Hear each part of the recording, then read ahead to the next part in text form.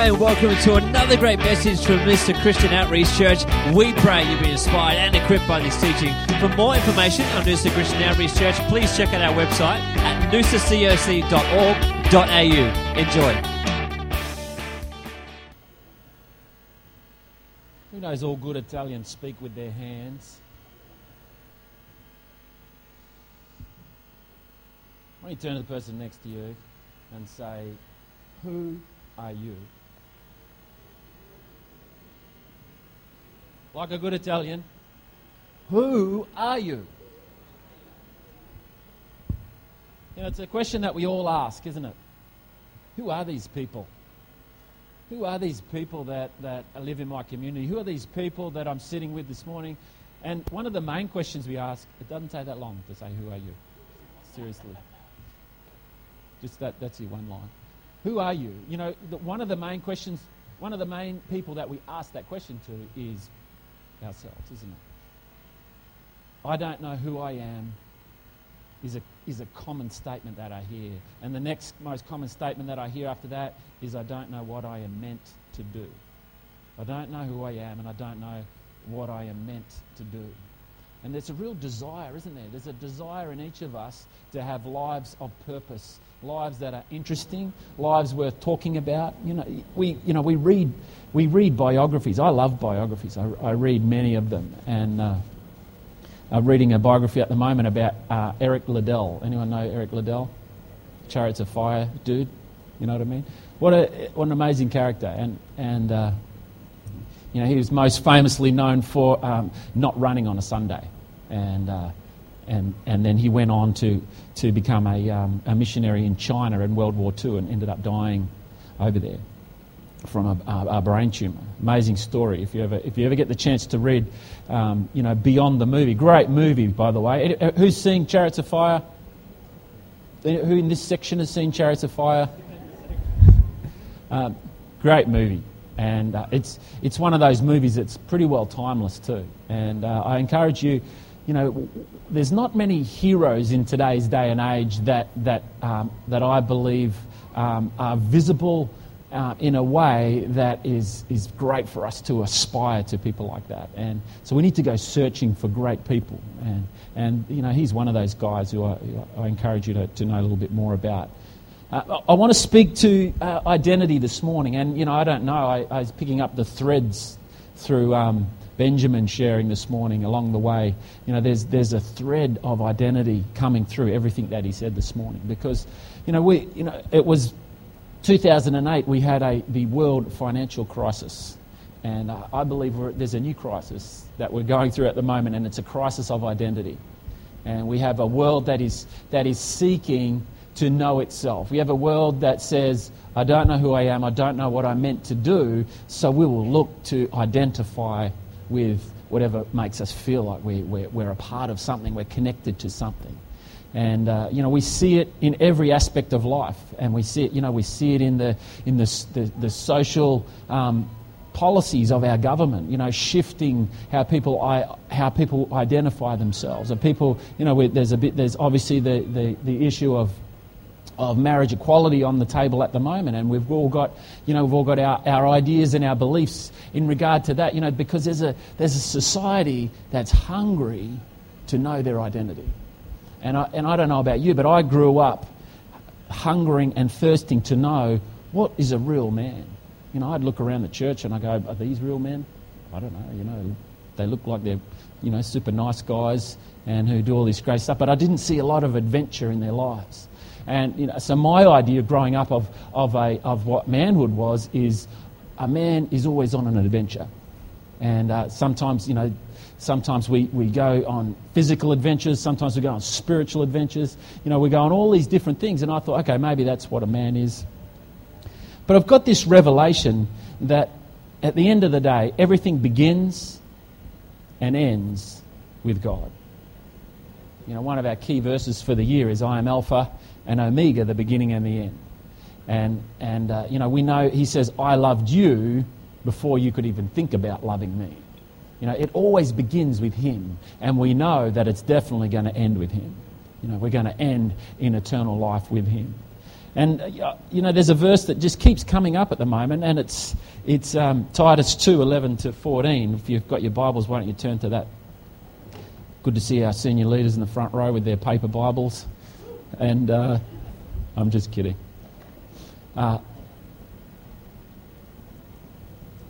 Titus was a pastor, and he was over on the island of Crete. He was over establishing the church on the island of Crete, which is one of the Greek islands, still called Crete today if you want to go and visit it. Supposedly a fantastic place to visit.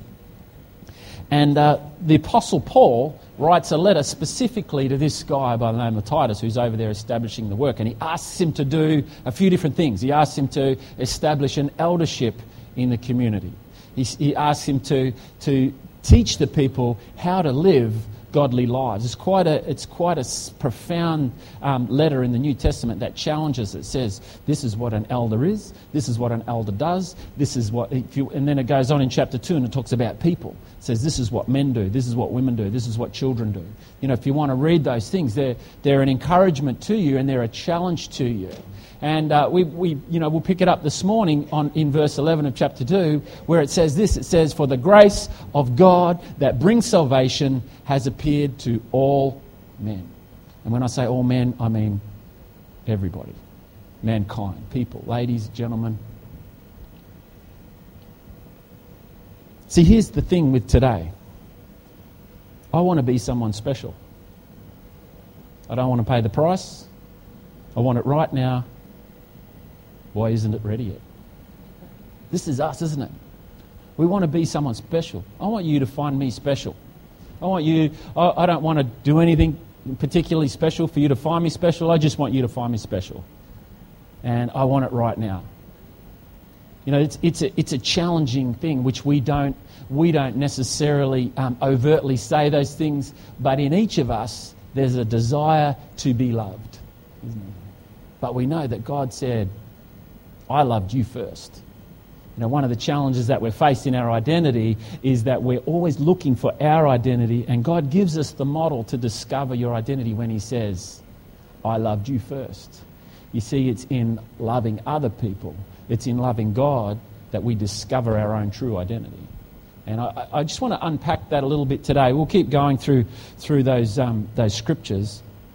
And there's a book by an author by the name of Malcolm Gladwell called Outliers, and it's quite an interesting study on what it is, what those people what we would call outliers, inspirational, very different people in society, what makes them who they are. And he comes up with this concept of 10,000 hours. It takes 10,000 hours to become proficient or great or an expert or in any field. And all of these people, he goes through the band of the Beatles who spent thousands and thousands of hours becoming great at singing their songs and doing all these things.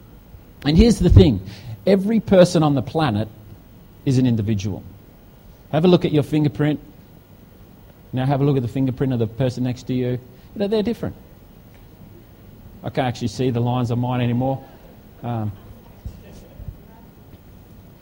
don't know if they're worn off or I'm blind, one or the other. I'm going with worn off. But for you to become an expert, for you to become proficient in business, in communication, in parenting, in business, in whatever it is, in your gift, whatever it is, your talent, your sport, it takes serious amounts of bulk time, doesn't it? It takes commitment. And 10,000 hours, that's a reasonable number. That requires a reasonable commitment.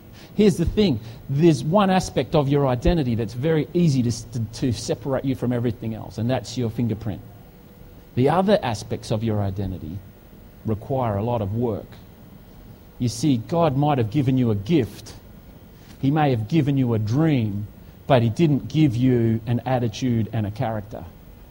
He says, I've given you gifts and talents and dreams and visions, but you need to develop your character. You need to develop an attitude. You need to develop those gifts. You need to stir up the gift that is in you, it says in the book of 1 Timothy. You need to stir up those things in you. And as we stir them up, we become those things. We become proficient in those things. We become known in those things. You see, God, this is the thing that God is saying to us today. He's saying, I want all of your heart. Now, He's not just selfish. He's not petty when he says, I want all of your heart. He's saying, I want all of your heart because when I've got all of your heart, then I can give you much, much more.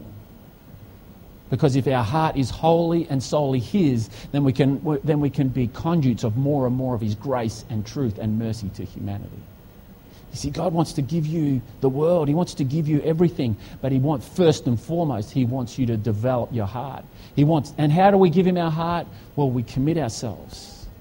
We commit ourselves to developing our relationship with Him. We commit ourselves to developing our attitude and our character and establishing our heart according to His ways, according to His truth.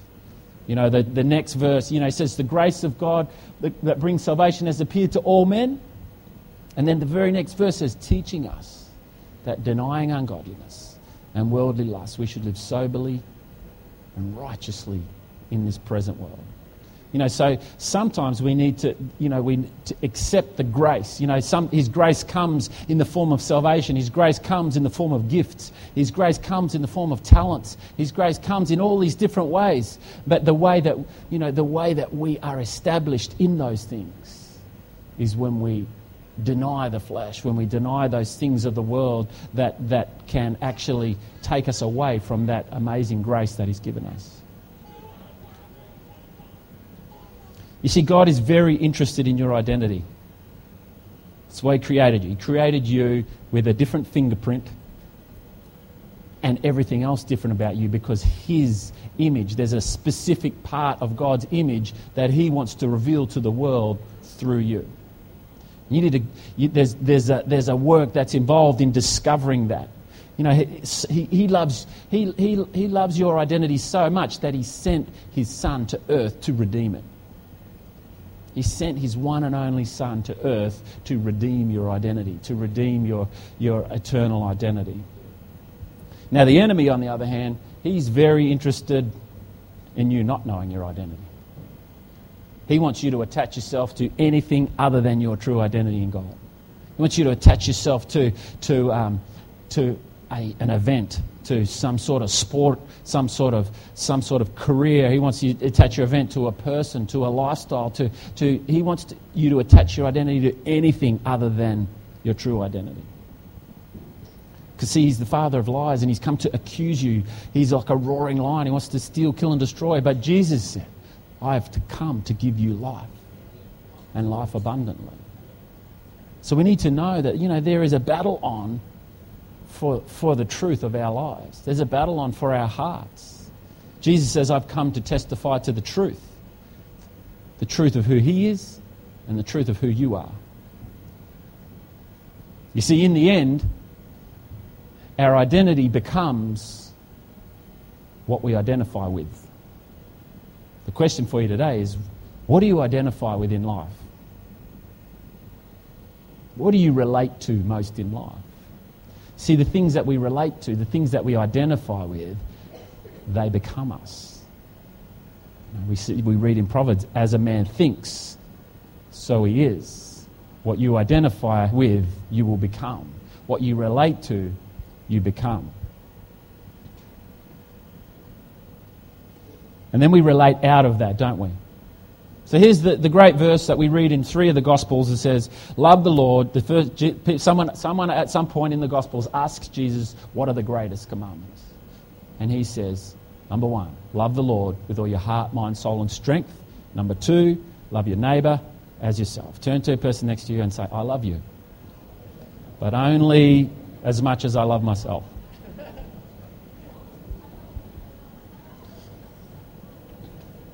So there's three attributes to these great commandments, isn't there? These 2 greatest commandments, there's 3 attributes.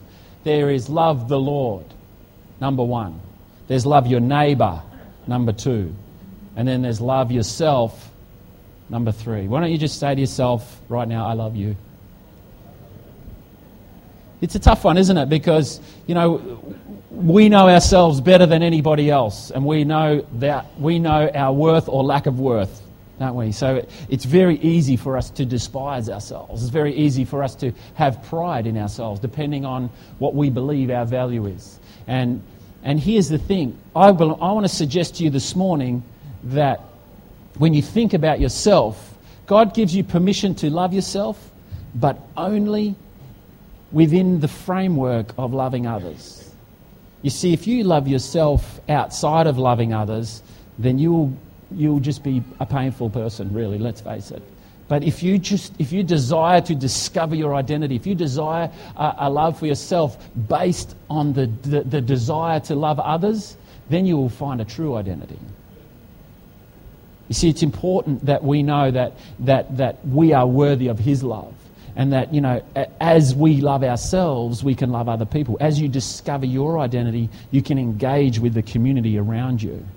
How do we relate to God? How do we relate to other people? How do we relate to ourselves? We cannot isolate these great commandments from each other. We cannot separate them. They come as a package deal. Someone says, what are the greatest commandments, Lord Jesus? And He says, love the Lord with all your heart, mind, soul and strength, and love your neighbour as you love yourself. We cannot separate these things. So the grace of God that brings salvation has appeared to all men. The Holy Spirit, we read in Acts chapter 2, was poured out on all flesh. Jesus says, I am at work and my Father is at work. God is always active, everywhere, all the time, not just on those who are Christians, on every person on the planet. We need to keep reminding ourselves that He is always present. He is always available. His mercies are new every morning. His grace is always sufficient. His truth is always perfect. His love never fails. This is the God that we serve, and we need to know that He's dealing with you as much as He's dealing with your next door neighbour and those people who you think that are outside of God's plan. Do you know what? His grace has appeared to all men. His grace has appeared to all of us. And here's the thing, the aspects of God's grace, first grace brings salvation. And then as we get to know Him further, we begin to discover more about ourselves, don't we? Grace is constantly coming toward you. What are you going to do about it? What are you going to do about His grace? So we've got this God whose grace is coming towards us, and then we've got Jesus. He spent all this time. He showed us His life on earth, and then He said, go. And some of us say, but I'm waiting on the Lord to renew my strength. So we're waiting and going at the same time. It's like this contradiction. And Jesus is saying, go, and Isaiah is saying, wait. And what I'm saying is we need to go and wait at the same time. You're seated in the heavenlies, but you're planted on earth to go. You see, we can wait and go at the same time. We have a society that makes some interesting decisions. I look around society and I go, okay, there's not a lot of forethought going into some of these decisions, I see families breaking up. I see crime. I see people going to prison for crime all the time, and then other people still commit crime. And I go, even though at the end of the day, you're probably eventually going to end up there. I see, people trying the same type of relationship over and over again and it not working, but they don't adjust their method of relating to the opposite sex. And I think, okay, there's some little things that are out of whack. I see Christians, here's my favourite one, Christians, every time a social law comes up that offends the Christians, we all go crazy, you know what I mean? We start voting and signing petitions and doing all these things, but for everything else, we're as silent as a mouse. When we're offended, we show up. For the rest of the time, we're disengaged. Did you know there's more members of the Collingwood Football Club than there are of the Liberal and Labor Party combined? You see, we have a church that is praying for our nation but not present in our nation. We have a church that is offended with our nation's decisions but not present for any of the other decisions of day-to-day life. Our Prime Minister said you can be a lobbyist or a power broker. You can have a seat at the table or you can be banging at the door. Which one do you think is going to be most effective? You see, God wants us to be present. He's not saying you need to be present for this party or that party. He's saying be present in my name. I was in Canberra last year and I met amazing Christian politicians on all of the different parties, all standing for what they believe, that God wanted to do through them. I encourage you to be present and to be engaged. Don't be offended. Be engaged in our society.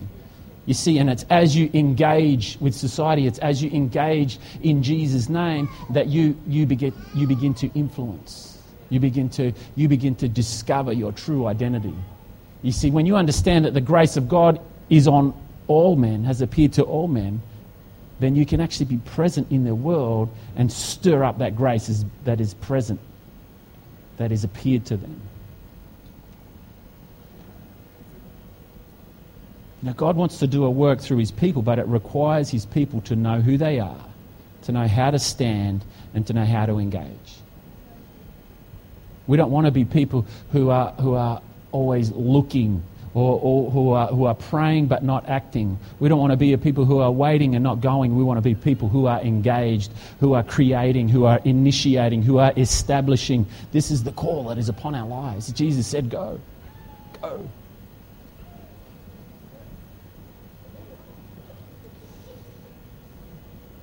You see, the questions that are before you, you can find it or you can create it. You can criticize it or you can initiate it. You can give welfare or you can give development. You can be offended or you can be engaged. These are the options that are before you. I encourage you to choose the second option. Choose to create, initiate, develop or engage. Why? Because we are co-creators with God.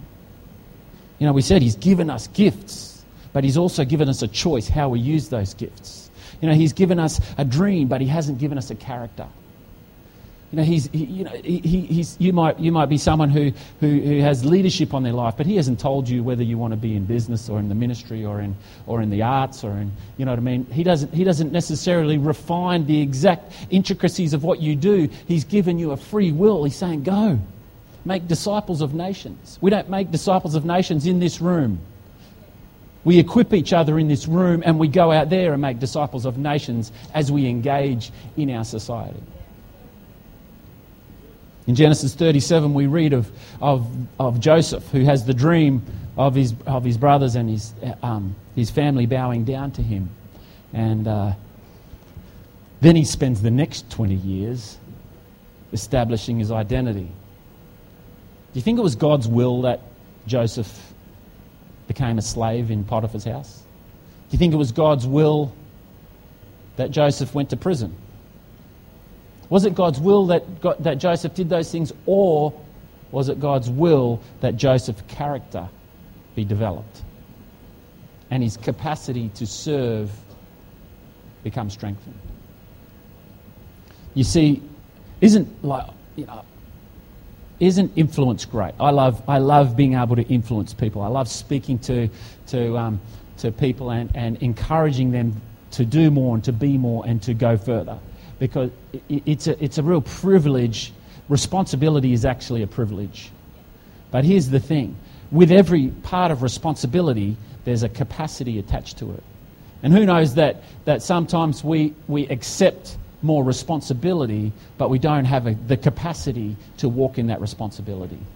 We see God speak to David and through his prophet, he anoints him as king. But right then in that moment, he gave him the responsibility, yet he didn't have the capacity to be king yet. He had to walk through 15 some years of development of his character and learning to honour and learning to walk in God's strength. He had to learn. I love that one verse. One of my favourite verses around David was he strengthened himself in the Lord and then got on with the task at hand. You see, we get given these dreams and we wonder why our dream is not happening now. I want it now. I want it all now. I want it now. Why isn't it ready yet? Because God's saying, that's your potential. That's your potential identity. He gives you a dream and he's saying, see out there, that dream is your potential. Now develop a character. Now deny ungodliness and worldly lust and live soberly and righteously in this present world. The reason that we deny ourselves is so that we can stir up that spiritual identity that he's given for us. You see, some parts of your identity are given to you straight away. Some parts are established through relationship, through practice, through putting yourself in tough environments where these things can be established. And it's not just one thing, is it? You know, we think, what's the one thing that I'm meant to do for the rest of my life? You think of David. He was a shepherd, then he was a musician, then he was a warrior, and then he was a king. You know, there's plenty of things you can do in life. So if you've changed, you know, your main thing in life a few times, that's okay. King David, he was a man after God's own heart. He did a few different things. See, God, he's saying, don't worry. Your identity is not in what you do. Part of your identity is in what you do, isn't it? You know, you work at something for long enough, it becomes part of you, doesn't it? So it is part of what you do, but it's not all of what you do. You see, your identity is established as you love God, as you love people, and as you love yourself.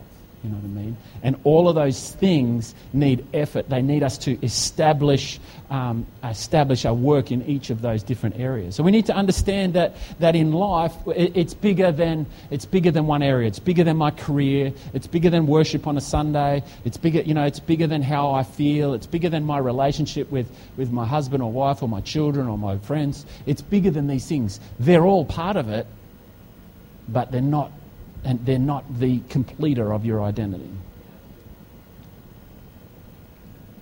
So first and foremost, how do I determine my spiritual identity? The question for you is, what is God saying to you? When you read this book, what makes you come alive? Do you come alive when you read the genealogies and the histories of people? Some people do. Do you know what I love about the genealogies? The genealogies is like, this is legit stuff. This isn't someone just coming up. There is a timeline that fits perfectly from Adam all the way through to Jesus. You know what I mean? The genealogies are important. So some people are going to get a kick out of that. Hey, they're going to get an absolute kick out of it, and they're going to go, man, God did an amazing work, and it all fits together perfectly. You know, it's exciting stuff. Anyone get excited about genealogies? Hands up. Look, there's one of you. Fantastic. Let's give her a hand, mate. We need people. You know? All these other people are just focused on themselves. You're focused on the genealogies of the history of the Lord. What an amazing person. What about the wisdom books? You know, the Proverbs. Who loves the Proverbs? Aren't the Proverbs great? You know, if you read it, you know, they say read a proverb every day of the week. I mean, every day of the month, and you'll get through. You know, except for Proverbs 31. You know, 8 times a year you won't be able to read Proverbs 31. But, you know, that's all right. The prophetic books. Aren't the prophetic books amazing? Who loves the prophetic books? Who loves the Acts? Aren't the Acts cool? Oh my gosh, man, some business went down in the Acts, didn't they? It was pretty amazing. The Psalms are great. You know, it's like this journey of this manic depressant almost, isn't it? He's like, oh my gosh, where are you, Lord? And then he's like, you're amazing, Lord. Where are you? Know, who feels like that sometimes? You know, you go on this journey of, God, you're amazing. God, where are you? Oh my gosh, you're amazing. You know, it's inspiring that a man after God's own heart can have such a, you know, tumultuous ride. And it's encouraging. Creation. Who loves the creation story? I love the creation story. It's fantastic, isn't it? It's where the work is established. You know, be fruitful and multiply. Have dominion. You know what I mean? There's some serious, like, man, go. There's some go happening in Genesis just as much as there is when Jesus says go, isn't there? He's like, go, have dominion. I love it. He says to Adam, he says, name the animals. And I'm thinking, I'm Adam, I'm going, Lord, you should name the animals. You'd be way better at it than me. He's going, yeah, I know, but I've asked you to do it. Of course I'd be better at it.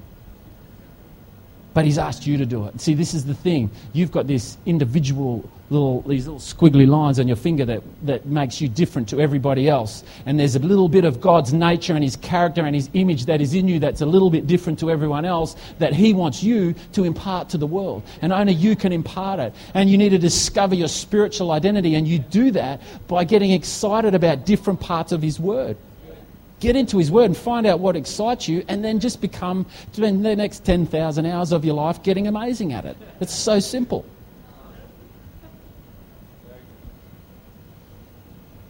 What about prophetic? What words of encouragement have you had?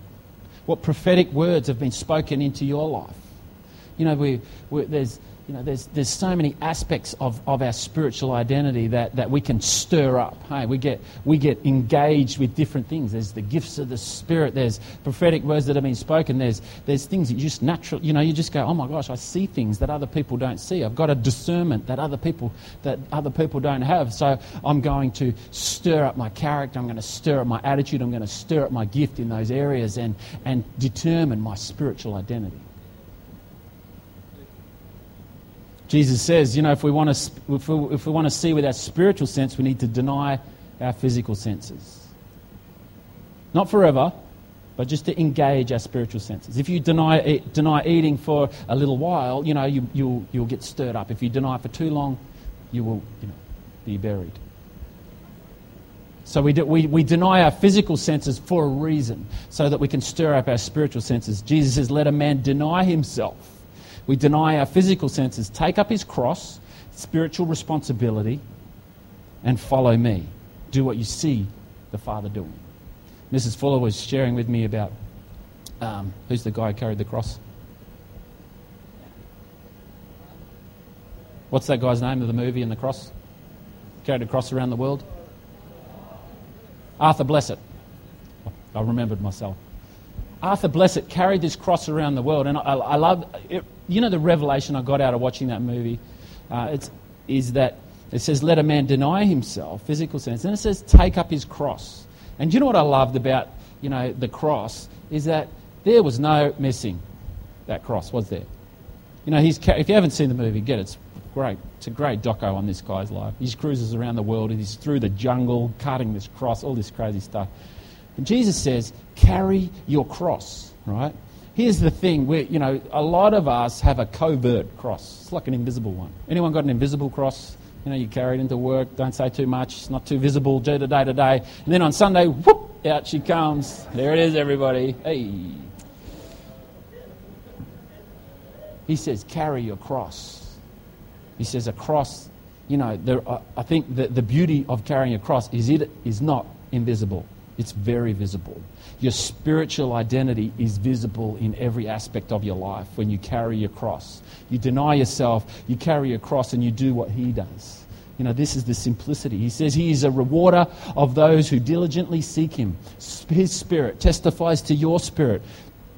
Think about immigrants. They say the chances of success of an immigrant is something like 10 times the chances of success of someone born in Australia. Do you know why? Because if you move to Australia from another country, if everything that you know about your culture, everything you understand about how the government works, everything you understand about how business works is irrelevant here. So it's been denied already. So you step into a new environment and you go, okay, how does the government work? How does business work? How do people work? How does marketing work? And you look at all those things and you discover how it actually works here, and then you have a higher chance of becoming successful. Whereas when we grow up in a nation, we go, where's my job? Where's my handout? What's going on? I'm entitled. I'm an Australian citizen. Why are all these immigrants getting all the good jobs? They're not getting all the good jobs because they're immigrants. They're getting it because they have established themselves in a community. They understand how it works. They look at the marketing, they look at the business, they look at the government. It's time to wake up, Australia. Wake up, Australia, and discover the nation that you live in and be present in it. It's time not to be offended that there's not an opportunity for you. It's time to get engaged in what already exists and release that spirit that's been poured out on all flesh. It's time to release it, church. Oh, it's 11 o'clock. Why doesn't the band jump up? I've got no idea where we're going here, but look, we'll continue this next week, and we'll continue along the lines of we've talked a little bit about who am I, who's my spiritual identity. I want to talk to you next week about who's your identity in community. And who are you when you're by yourself? These are important things. And so we'll go on with that next week. And I'll just share you one thing about your relational identity. You know, the children of Israel, there were 12 tribes in the children of Israel. And all those tribes actually had a different thing that they were known for. And we see the descendants of Judah, they always led into battle with worship. We see the children of Simeon, they were men of valor. We see the Levites, they owned no land, they were priests. We see the sons of Issachar, they understood the times and the seasons. We see the sons of Zebulun, they were experts in weapons of war, and they also had a love for water activities. You know, we see Asher, they were good in business. You know, there's all these things that differentiate us from each other. And they're great things. You know, the things that differentiate you from me enable you to reach a people that I can never reach, and vice versa. So I want you to be encouraged that it's not just about establishing yourself in a spiritual identity. You need to understand who you are in community. It's a key part of you, if you being engaged in your community, is to know, how am I going to relate to my community? You relate to your community out of who you are. So why don't you stand with me this morning?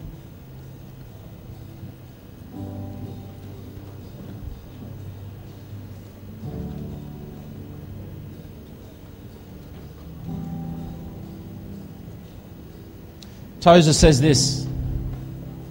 He says, men have no peace in their hearts because God is not king there.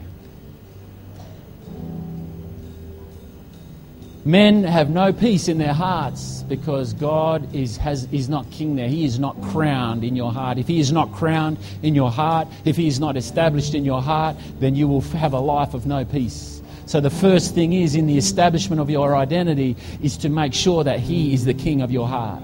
See, your heart is the centerpiece of your motivation. And He wants all of it. And He's not just wanting bits and pieces of your heart. This is not a question of, I want this part. He says, I want all of your heart. Because I have a work, I have something to establish in humanity through you, and it's going to require you to give me all of your heart.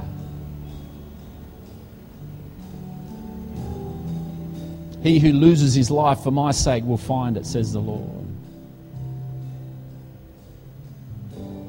The grace of God that brings salvation, the grace of God that is going to co-create a life with you, a life of adventure, a life that's interesting, a life that is full of abundance, of relationship and wealth.